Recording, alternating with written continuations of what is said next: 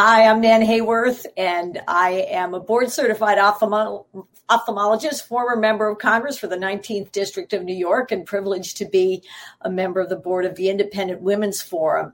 And I am extremely privileged to host this episode of She Thinks with Dr. Stanley Goldfarb, who is a board-certified kidney specialist, former professor and associate dean for curriculum at the University of Pennsylvania School of Medicine, and now, as of April, I believe it is, of 2022, the founder of Do No Harm, which is an organization that is designed to return rigor to medical curricula and physician training and rescue it from the clutches of woke depredations. And I'm going to ask Dr. Goldfarb in just a second to expound on that for all of our listeners. So Dr. Goldfarb, I also send best wishes for my husband, who served with you on an Aetna advisory committee a number of years ago. Oh, yes. was very glad that I was going to be speaking with you. So welcome, Dr. Goldfarb. Tell us, I am a member and supporter of Do No Harm, but if you can explain to our listeners exactly what Do No Harm is, what inspired you to found it, and what your aims are. Sure. Thank you. It's wonderful to be with you and to be with independent women who are, I think, the only kind of women there should be. So that's great. So maybe I should start a little bit with how I got here, and then I think it'll make sense with what we're doing. So this all started back in actually about 2017 when I was sort of finishing up my career at Penn. I'd been there for almost 50 years or so at that point. Mm-hmm. And I was, as you said, the associate dean for curriculum and managing all the medical students' teaching learning activities and guiding the faculty and all that in the way they were presenting the information. And a woman who was my boss, and I've had many women bosses who I've thought have been fantastic, and she was kind of pushed out because she had been in that position for a long time, even though she was incredibly successful. Another woman was hired. She came in she had been at the University of Connecticut to run the educational program at Penn. And she brought with her a worldview that I was really quite unfamiliar with, which was that medicine should have a much greater social dimension to it and should be much more involved in issues like climate change and, food security in the community and housing, things that I thought were sort of weird, actually, because we didn't know anything about those issues and had no expertise in teaching about them. But anyway, she pushed that. When I kind of pushed back, she told me one day, there's too much science in our curriculum anyhow. And at that point, I was kind of moved out of my position because I clearly was someone who didn't agree with her. Now, in that final year that I served under her, it became clear to me that this was going on around the nation. This was not unique to Penn, but this was kind of a force that was being inserted into medical education that was going to make it look more like social work school, and it was like a hard science, learning how to care for sick people. And I thought this was very peculiar. And ultimately, one day I read in the Wall Street Journal that 42 medical schools had courses in climate change. I had pushed back against a faculty member that wanted to do that at Penn. And I wrote a letter to the editor of the Wall Street Journal. He wrote back saying he didn't even know about that article, but he said, why don't you write an op-ed? So I wrote an op-ed in 2019. It was titled, Take 2 Aspirins and Call Me by My Pronouns by the Wall Street Journal. And this led to an explosion in something called Med Twitter, where people denounced me. I'm familiar with it. Yeah. Oh, okay. Petitions were signed that I should be thrown out of Penn. And mind you, the only thing I was advocating at that point was that we were teaching too much about social issues in the curriculum, that we needed to return to hard science. And the reason I thought it was a problem was because there's only so many hours in the day. And if you spend more and more time on these topics, then you have less time to learn about urology, for example. Right. We didn't even have a course in urology per se. There wasn't enough time in the curriculum. Students get taken as an elective, and yet we had required teaching about some of these social issues. So At that point, that I became a pariah at that point. People that I had worked with for years refused to look at me in the hall. Fortunately, I was kind of at the end of my time because I didn't have to put up with this much. And I went on sabbatical, and on that sabbatical, I wrote a book. The book has come out. The book had the same title. The publisher kind of liked the title, even though I thought it was. It's a great book. Well, thank you. I never liked it. Oh, that's great. I never liked the title because I thought it was. I really wasn't concerned much with gender issues, although now we are a bit more, as I'll discuss. Yes. So I wrote the book, and then it was quite clear, were we going to do anything about these issues? And that's where we come to the present and do no harm. And through some serendipity, I was able to work with individuals that had great experience in some of these advocacy activities and how to really start to make change, particularly in the realm of K through 12 education, where they had been fairly successful.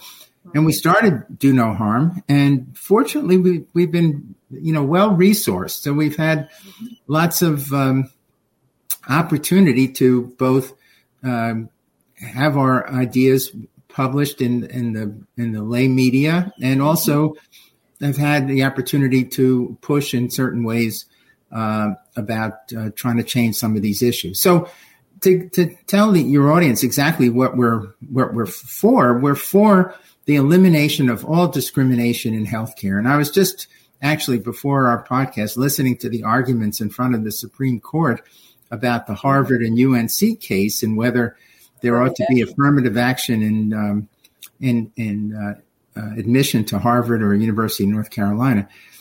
And, the same arguments really pertain to medical school. But medical school, it's a little bit different because now it's not just our job is to train people that are going to be ready to go out and to work in the business world or whatever world.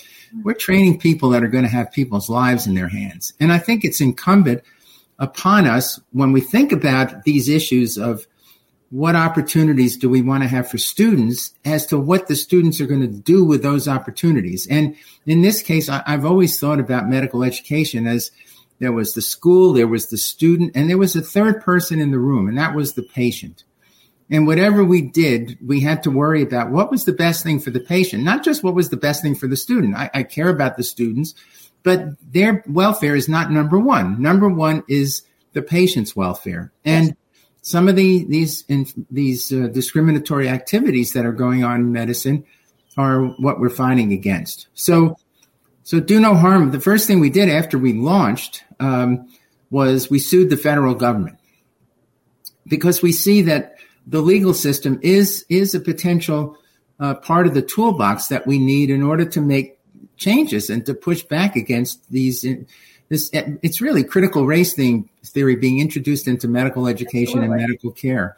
Absolutely. That whites are oppressing blacks, and that's the reason that there are disparities. We agree there are disparities in health outcomes. We just don't believe that they're a function of the way blacks are treated once they enter the healthcare system. The problem is access, not how they're treated once they're in the healthcare system. And to decide that you're going to focus on how they're treated in the healthcare system, you're going to waste a lot of time and effort. So the first thing we did was we sued, and stop me whenever, I'm going on. This is fascinating. I've got, of course, all these thoughts are tumbling through my head because I find your arguments compelling and your courage incredible. So I want to talk a little bit more about those in just a moment, but please do tell us about your lawsuit and where it stands right now. Well, actually, we have 3 lawsuits, so I'll go through them quickly. But the federal government one, I think, is in lots of ways the most important because back in the end of 2021, Medicare issued a set of rules. They do that every year where they have something called the Quality Improvement Program that primary care physicians use when they're billing Medicare for the care of Medicare patients. And if they do certain activities, they can get bonuses. And the activity that they decided would be useful would be to create anti-racism protocols in primary care practices. And, anti-racism, it's a nice word, and people have created lots of words that sound wonderful. But in fact, anti-racism speaks specifically to discriminatory practices. It says, okay, 150, 200 years ago, blacks were treated terribly in the United States. True. Right. And therefore, we need to discriminate today about what happened at that time. Right. And we need to discriminate in the future to remedy any discriminations we have today. That's the mantra of Ibram Kendi, one of the Ibram Kendi, one of the gurus of yes. so-called the anti-racist. He's got a very profitable industry going right now. Yeah, and that's an important point that I think comes up again and again is who's getting rich off the fat of the land here with these activities. So we initiated a lawsuit that about this, saying that because we had two practitioners, one in Kentucky and one in Mississippi, who said, I don't want to discriminate against my patients. Right. Now it's one and that's what's really being called for here. You've got to come up with a plan where blacks are going to be treated differently than whites, and we want these people, as you and I, as physicians, want to treat everybody the same and be colorblind. In medicine, it's really important. There may be parts of life where it might be different, but in medicine, it can't be different. It's got to be everybody's treated the same. Exactly. And so these two physicians, that's the way you and I were trained. Absolutely. We were also trained not to see people as parts of a group. We were trained to see them as individuals. And this speaks to every person who walks in whose skin is a little darker than mine. I have to treat because they're part of some group of dark-skinned people, which I find incredibly insulting. And treat white people differently because they're white. Yes, exactly. So we sued the federal government. It's interesting that Secretary Becerra, who is the Secretary of Health and Human Services, was testifying in front of Congress, and Congressman Palmer from Alabama said to him, what do you think about this? And he said, we don't do that. And then he had to show him the rule. He had to hold it up because he didn't even know what rule they had published. So clearly the bureaucracy is pushing through these sorts of things under the approval of the administration. Ubiquitous. So we sued them, and now we have 8 states attorney generals have joined in the lawsuit, and we're not the parties to it. We're not, do no harm is not harm, but its members are, and its members have standing to make this case. So this is working its way through the courts. So this will be an important lawsuit, but the courts, the wheels of justice grind slowly. So it will probably take a while for this to be manifest. Wow. We have 2 other lawsuits going, just to mention it. And the reason I focus on this is because, again, do no harm's goal is to do things, not just to advocate and not just to make the public aware of something, but actually to accomplish change. So the other lawsuit is against an interesting organization, is Health Affairs. Now, Health Affairs is an interesting story too, I think. Your listeners might find this amusing. So Health Affairs is a journal that is called the Bible of Health Policy. It's a very important journal. And as Do No Harm was being formed, we became aware of an issue that they put out saying that they were going to go full bore on anti-racism. And that meant examining every aspect of their activity as a journal, as a scientific journal, and make sure they had reviewers that represented minority groups and even authors that represented minority groups. Mm-hmm. And we wrote this up as a blog post on our website, which is donoharmmedicine.org, one word. And one day, actually, I was on vacation. I was sitting in a pub in Ireland, and I got this email from the editor saying, what evidence do you have that that's what we want to do? And I just wrote back a link. That's all I put in my email, which is a link to his own article, which declared that that was exactly what they were going to do. Well, now we fast forward about, and I didn't hear back from him. We fast forward about 3 months, and we, as from Do No Harm, tried to put ads in various medical journals asking, have you physicians reading these medical journals, have you experienced discrimination in healthcare? Because if you have, we'd like to hear about it. Obviously, the discrimination we're talking about is this treating people differently based on race. Yes. Everybody rejected it except Health Affairs. Health Affairs took the ad and published it. And then the editor, Dr. Weil, wrote a long editorial on their online edition saying what jerks we were because we were adopting this position and how clever they were because they were taking our money for the ad and they were going to use that money to do whatever they wanted. Well, one of the things they wanted to do with that money, and it was a very long piece that he wrote telling how terrible we were because we were pushing against discriminatory practices in medicine and discriminatory practices in science, which make absolutely no sense whatsoever. Oh, but that's what they're going for. No.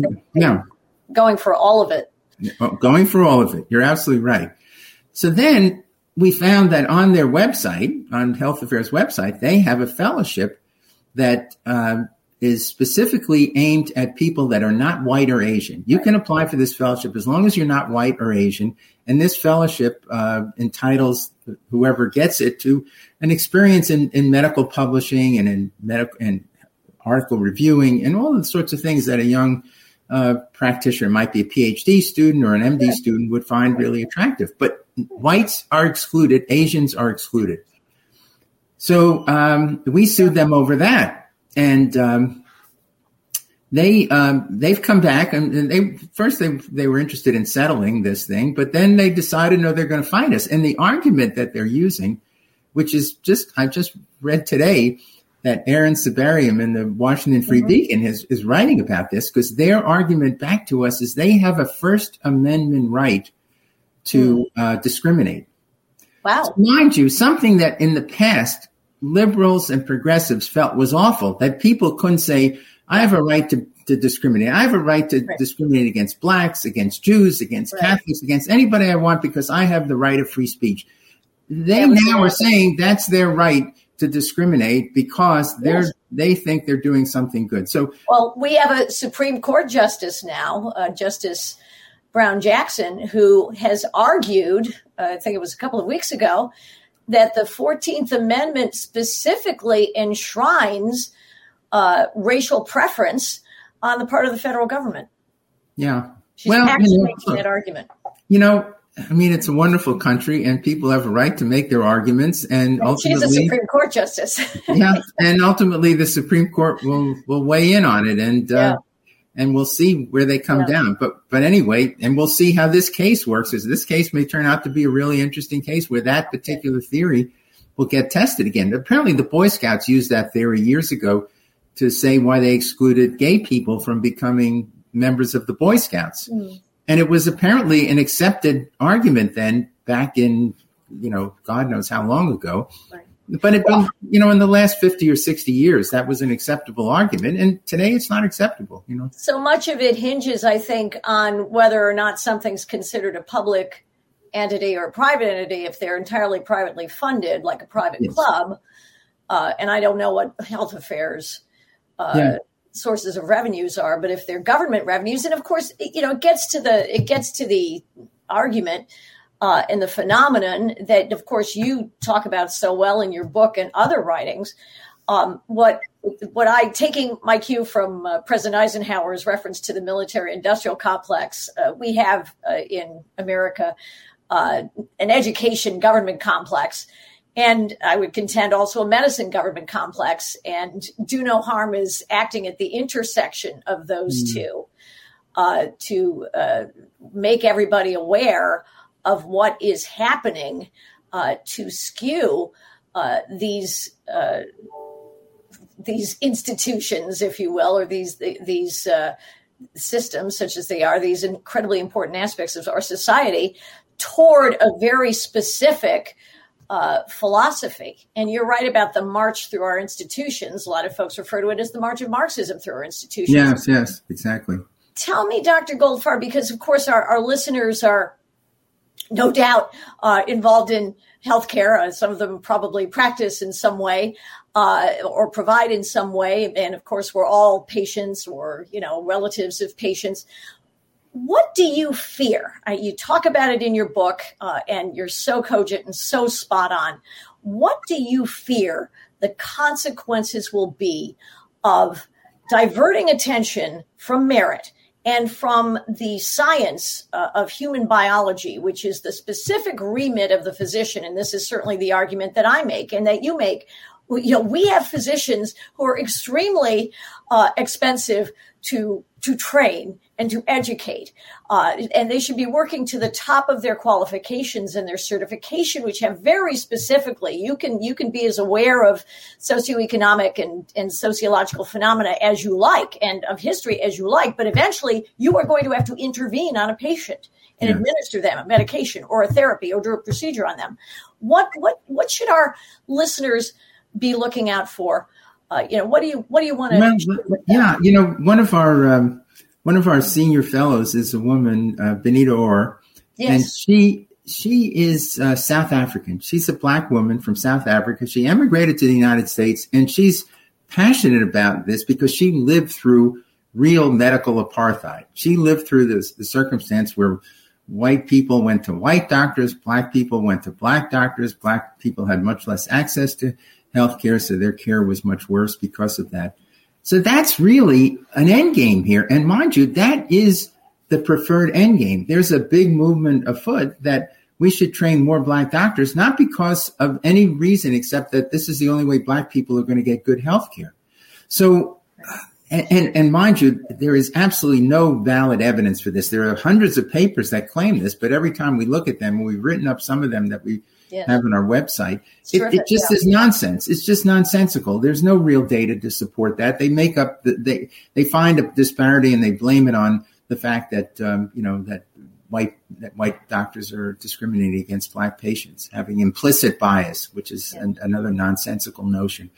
So that's the fear. The fear is that we're going to have white people go into the hospital and say, I only want a white doctor. And that happens sometimes. And we tell them, look, find another hospital. If that's the way you feel. We're not playing that game. But that game is going to become the rule if these people have their way. So that's the great fear, that we're going to just divide society more and more rather than integrate society. And when you really think about it, the whole idea of this business is so crazy. I know one of, Supreme Court Justice Alito was asking one of the presenters at the court today, says, okay, you want to divide people on race. Suppose a student says, I have one grandparent that's Black. Does that count? Suppose I have a great grandparent that's Black. Does that count? One. Where does this end? We have a country where there's increasingly an intermarriage between people of different skin colors. Where are we going with this? I mean, this is all really just a ridiculous thing. And I think the point you made before, Nan, about the fact that there's money, underlying this is a big, big part of it. These people are making University of Michigan has 142 people in its diversity program there. Everybody's getting a lot of money pushing this stuff. And this is not good for America. And that's what bothers me the most. I'm at the end of my career. I'm getting to the end of my life. I don't want to leave my grandkids a life where, this racial crap becomes something that they have to deal with. I had to deal with it when I was a student in 1965, leaving college. And it's so wonderful. You don't have to deal with it now. I went to Princeton. And the reason I say You're this. You're a Princetonian as well, Doctor? So am I. Oh, well, terrific. Well, so Princeton every year has something called the P-Rate at the time of graduation. And you stand there and you watch class after class march down. So the classes of my era march down. Everybody's white old men. Of course. Then it comes in the 50s and we start to see a few. And then all of a sudden women appear, which obviously and I think benefited from, because I think it's been a wonderful thing. And now then suddenly the faces start to change. And by the time you get to the current group, there's a tremendous heterogeneity of people. Right. And that's the way it ought to be. And that's the way America is. And you don't look at someone nowadays about their skin, and they're trying to make the claim that this is still going on and this is responsible for any economic dislocations or anything. Right. And it's all nonsense. It really is absolute nonsense. So anyway. And I've been so disappointed in, you've described, of course, the approach of the medical establishment, overwhelmingly, highly, highly politicized now. Academic medicine is gone for the moment, in my humble estimation, until people like you lead it back to a better place. But I was on the National Annual Giving Committee for Princeton. I don't even give a dime to Princeton anymore. I'm so disgusted by the fact that in the summer of 2020, they assumed that the reason for what happened, the terrible things that happened in Minneapolis, were prima facie evidence of systemic racism, and that now we had to atone for that. There was no sense of inquiry, no sense of open-mindedly looking at phenomena in our society without deliberately blocking off a specific set of influences that shall not be discussed. And I thought it was antithetical to the purpose of the Academy. And no, I agree. I agree. And let me just go back to this business of Princeton, because you could argue, and I try to look at both sides of the argument. You could argue, well, look, Goldfarb, you're making the case for affirmative action. And there was a case, there was a time, there was a point. And, the famous injunction by the Supreme Court was that this was when they did the Grutter ruling, which affirmed affirmative action, was about 25 years we need this, and then things will be okay. Well, we're pretty much there, and we are there, and the times have changed. And now there are plenty of brilliant Black kids who could get into Princeton, who should get into Princeton on the merits. And you're absolutely right. You made the point before that, doesn't this undermine the Black kids that really deserve to be there and are there because of their academic achievements and their brilliance and their hard work. And you can turn around and say, but they were there because, somebody decided they were going to get a leg up compared to a white kid. This undermines their achievements as well, which is just another incredible downside of it. And I think people like Glenn Lurie and John McWhorter have pointed this out. These brilliant people. Heroes. Don't tell me I got to my position because of my skin color. I got to my position because of my brains, and that's the way it should be. Exactly. And don't expect me to behave differently as a scholar or as an intellect because I am of a certain race or a certain gender or whatever my demographic may be. And the concern that I have as someone who, obviously, I'm sure Princeton was broadening its horizons when it looked at candidates like me in the 70s.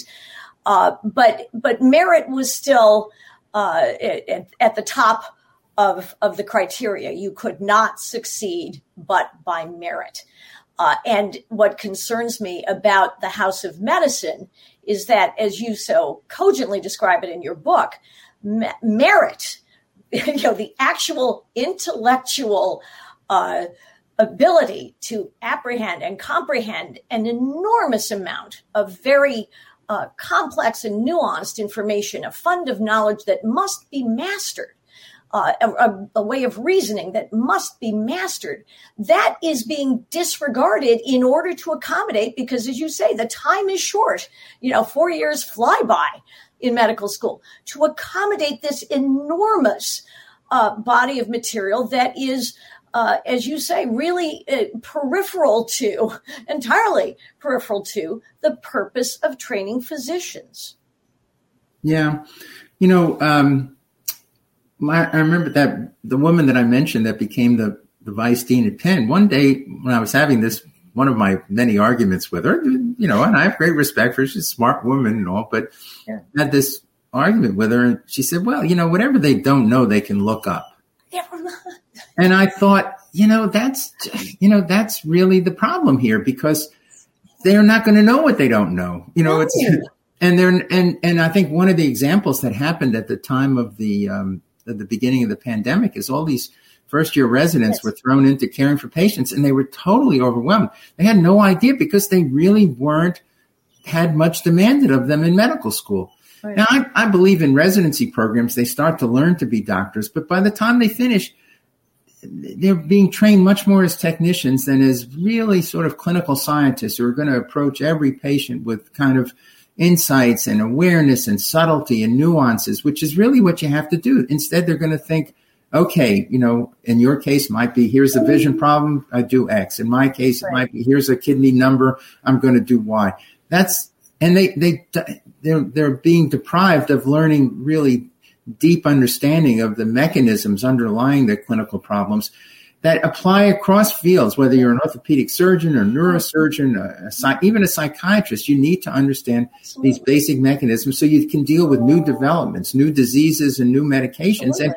And I don't think it's just, sort of goofy for me to make these arguments, which Twitter has claimed. They had this famous thing called the Goldfarb Challenge. I don't, it was infamous, I guess. I didn't see that. My article, because it was things like, my patient can't pay for their medication, but I understand how the loop of Henle works. Are you kidding? And that went on. They had multiple examples like this, and I said, "Okay, fine. I understand. It's important that the patient can. What are you going to do about the fact that the patient can? What are you going to bring to the table? Right. And what it always is I'm going to refer them to the social worker, and that's the correct answer." And that's the end of it. I mean, I could give you 2 lectures about why poverty is terrible. And every time you have a patient that can't afford their medicine, ask them about their medicine, ask them if they can get to the doctor's office. And that's really what you can contribute to their care. And then send them to the social worker, which I did all the time. And I didn't need, 6 to 8 months of solid teaching and social work in order to accomplish that. No, you have to be able to do that triage. And indeed, you do need to be able to view your patient not merely as a series of chemical reactions or anatomical systems, but as a whole person. Every great doctor does that, but that does not mean that it's not at least as important to understand exactly how that body works and what makes it work and what happens when you do what you do.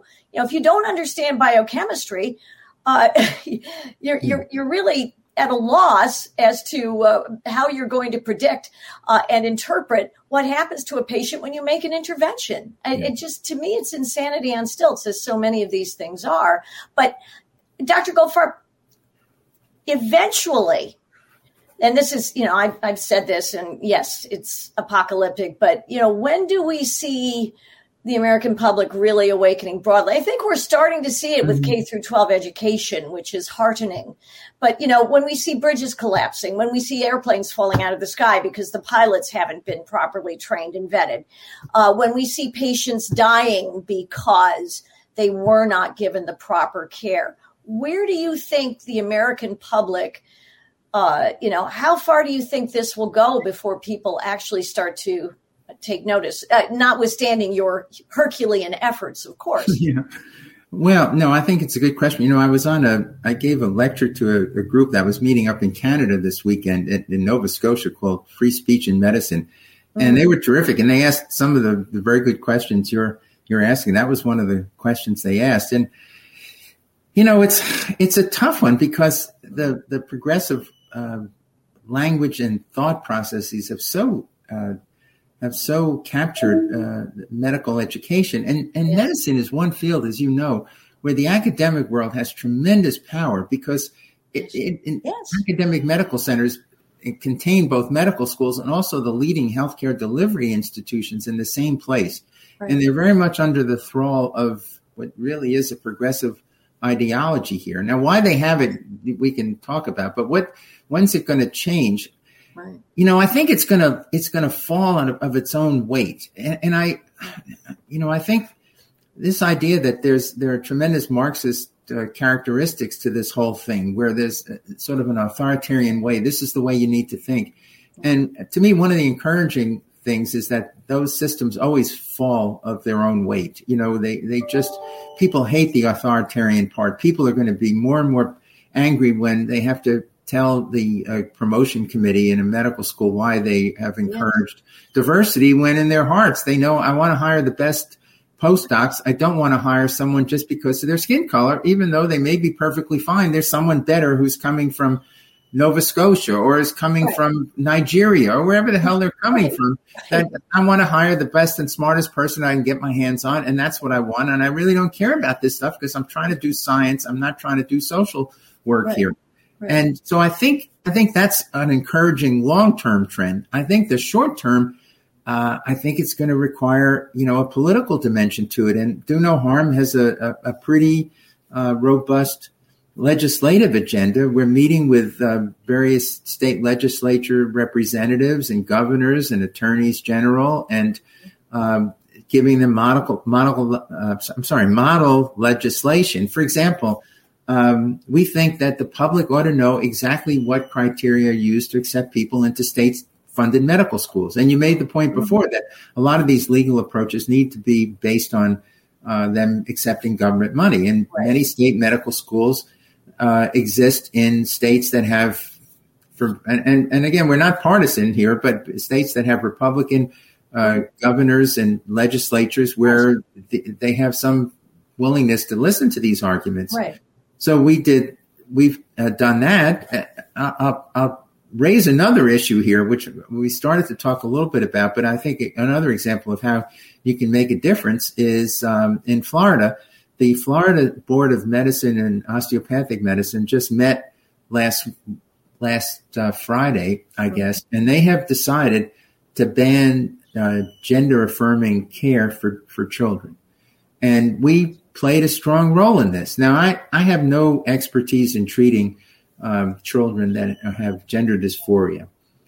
I do, as a person, as a father, as a grandfather, find the notion that, a 12-year-old or an 8-year-old is going to be able to make any rational decisions about something as irreversible as taking hormonal therapy, potentially irreversible. I know it's controversial about puberty blockers, and certainly irreversible about surgical procedures. And so we marshaled our membership, and turns out we had a lot of members of Do No Harm who were pediatric endocrinologists and endocrinologists, and they wrote in and they wrote the most moving statements. Many of them said, I cared for these children. I stopped doing it because I think it's crazy that what we were doing. We don't have any data to support that this is the right thing to do to these kids. And all these European countries like Finland and England and Sweden and the Netherlands have decided not to pursue this therapy anymore because it's just so. It ended up the Florida board voted to prevent children from receiving these medications. And, in Europe, it's only part of a clinical study. But here the point was, it wasn't that we were against any child ever undergoing this, but the idea that as soon as a child makes these claims that you should support them, that's what gender affirming care is insane. Well, yes.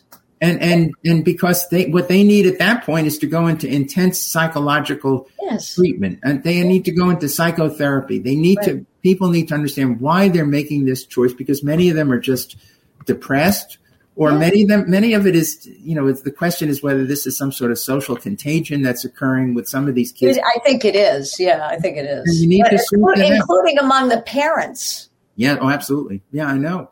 And that's the problem. Some of the parents, they want to do the best for their kids. No doubt about that. They think they're doing the best, but we have all these kids that are detransitioning. And as you know, and in medicine, we always are balancing risks and benefits, and we don't know the risks for an individual child. And how can we go ahead and recommend something that we do not know what the long-term outcome is really going to be? Now, we may be able to tell them, you have a 20% chance you're going to change your mind. Do you want to go through with this? You have a 50% chance you're going to change your mind. I don't know what the number is, but that's a number you must know before you can go ahead and recommend these treatments to a child. And it may be that 50% will benefit and 50% will be irreversibly harmed. And then, society, the medical world needs to make a judgment about this. But what's happened is they've made a judgment. This is a good thing based on, I think, politics again. Based absolutely. On biology, not based on science. So anyway, I've raised that simply because it's an example of how we can change things. We've got to go to the legislatures. We've got to go to those folks at the state level, because states govern medical care, and tell them that, for example, does a hospital have any time a hospital decides to have a discriminatory policy, they have to publish it, and that, the state is going to say that discriminatory practices in medicine where one group is favored over another. Harvard had advocated for a program, which is sort of an interesting story too.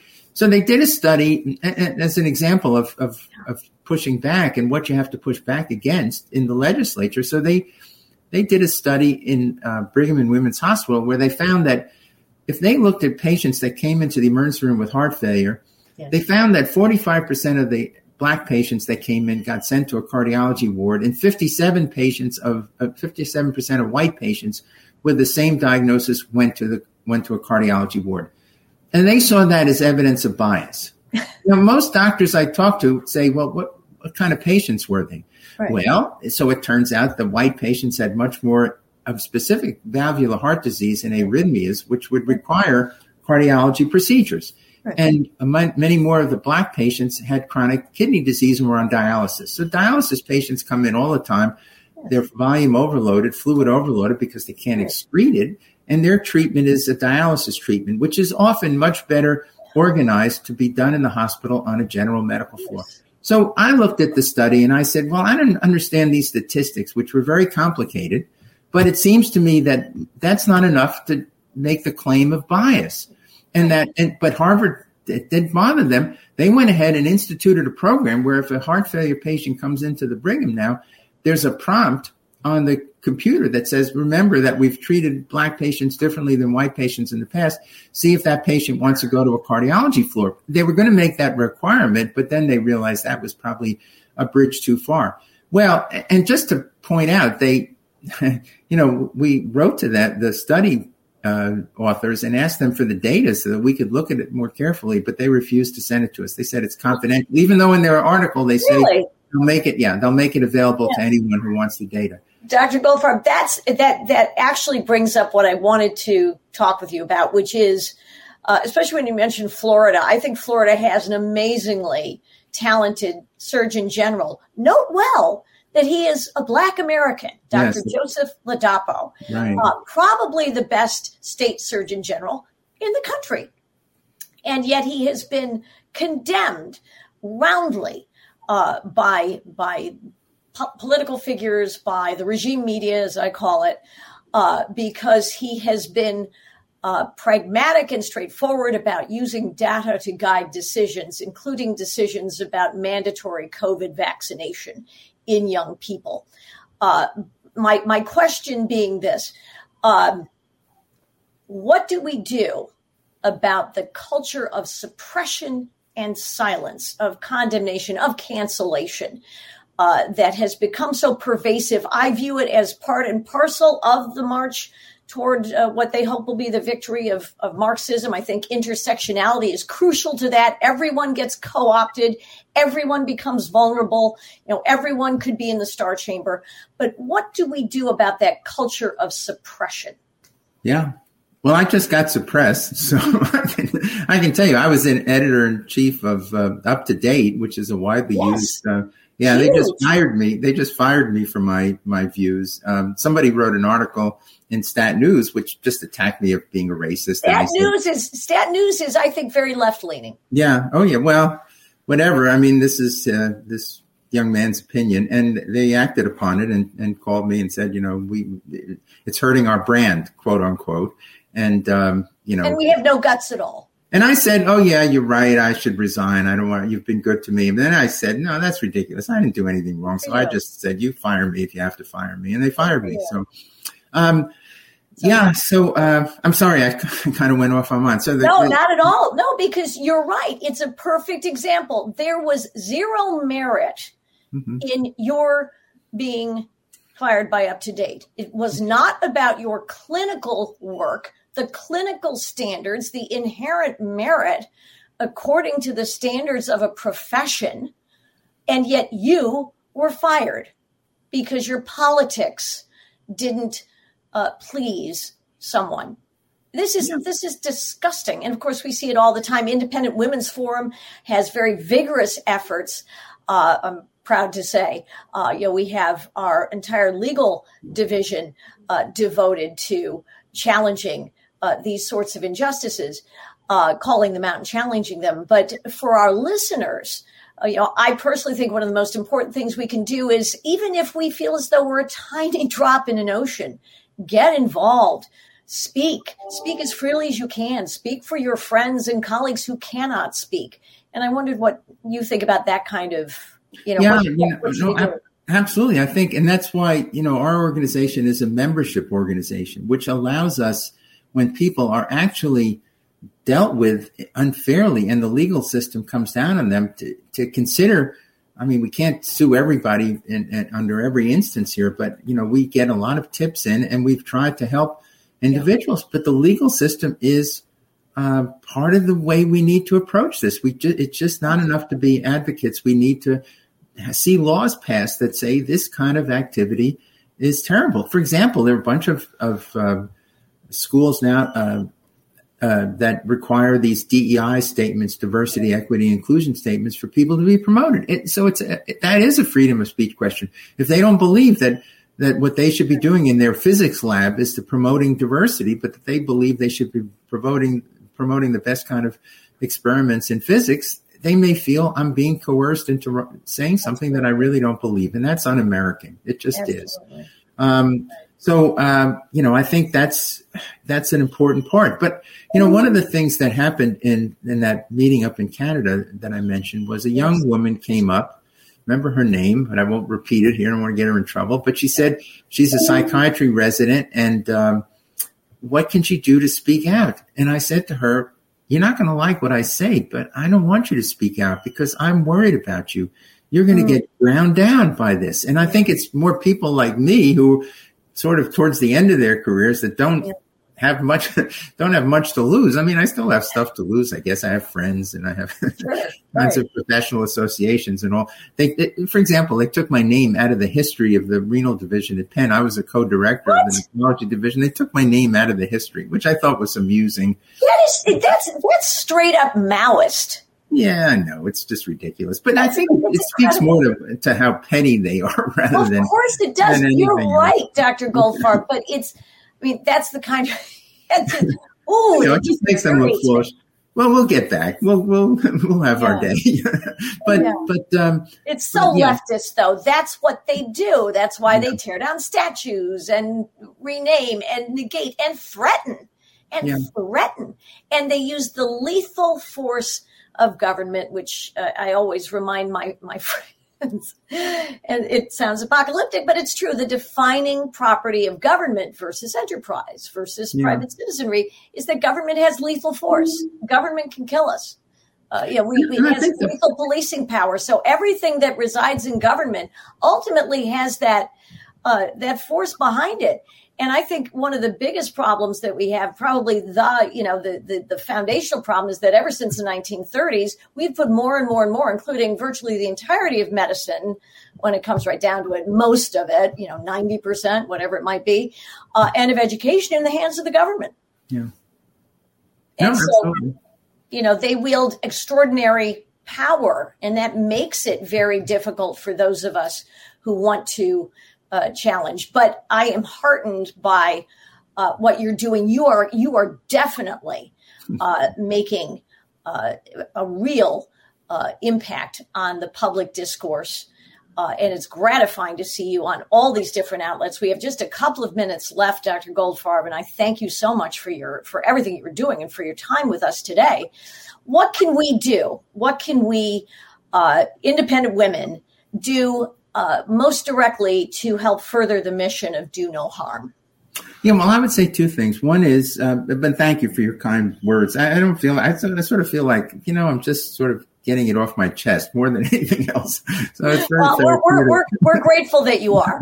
But I think joining us or there are other membership organizations. We're one, you're another one. Yes. That if people join us, that gives us more power and we're looking for a national presence here that, for example, so we can do what we did in Florida, call on physicians to write in and give testimony for supporting, positions that the legislators need doctors to come and tell them, yes, it's okay. You can get rid of something that's really a terrible view. And the other thing is, I think organizations like ours need to think about getting together. I think we need, I'm not a big fan of doing things through alliances because you need to have your own people and your own approaches, but occasionally there's a role for the UN.